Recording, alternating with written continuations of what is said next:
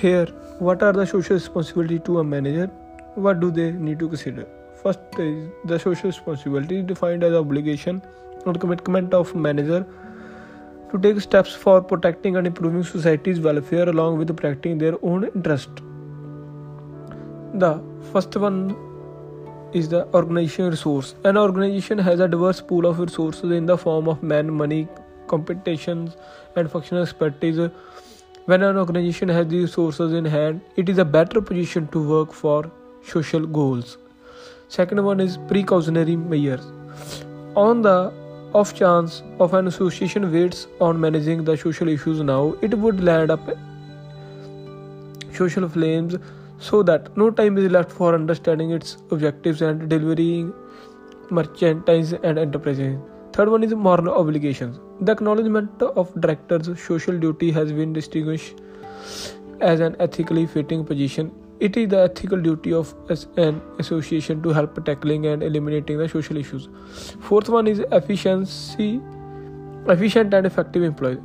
Recruiting representatives given simpler for socially mindful association. Workers are pulled in the contribute for all the more socially dependable associations. Last one is better organization environment. The association that is generally receptive to the advancement of social personal satisfaction will thusly have a superior society where in it can play out its business tasks. There would be low pace of workers turnover and non-attendance. And the second question is advice can you give a manager today? The first advice, set clear goals. It sounds self-evident, yet such a large number of administrators just keep afloat or get pulled in such a large number of bearings as opposed to shouting out what the main things for them to accomplish are centering there. Second one is think about what your team shouldn't be spend time on. There will be a wide range of ways that you and your staff could invest your energy. A significant number of them very commendable. Third one is set clear standards for your team. Your staff individuals need to know what you anticipate that they should do, yet how you anticipate that they should move towards their work. Fourth one is look for trouble. Expect that a few things will turn out badly and look around to discover what they may be rather than trusting that issue will come to you. Pose inquiries. You will frequently reveal issue along these lines and have a prior opportunity to fix them. Fifth one is never hint. You may feel kinder or more well-mannered glossing over a troubleshoot discussion. However, it does not least kind to set somebody miss a significant message. Be clear about what you need individual to do regardless of whether it is directions or a venture or a message about execution.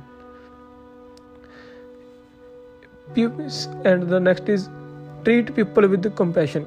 Indeed, even in the hardest minutes such as releasing somebody, treat everyone of workers with the relevance and novelty. You have to enforce these relationships and the company duty. Practice it in the reason and godness.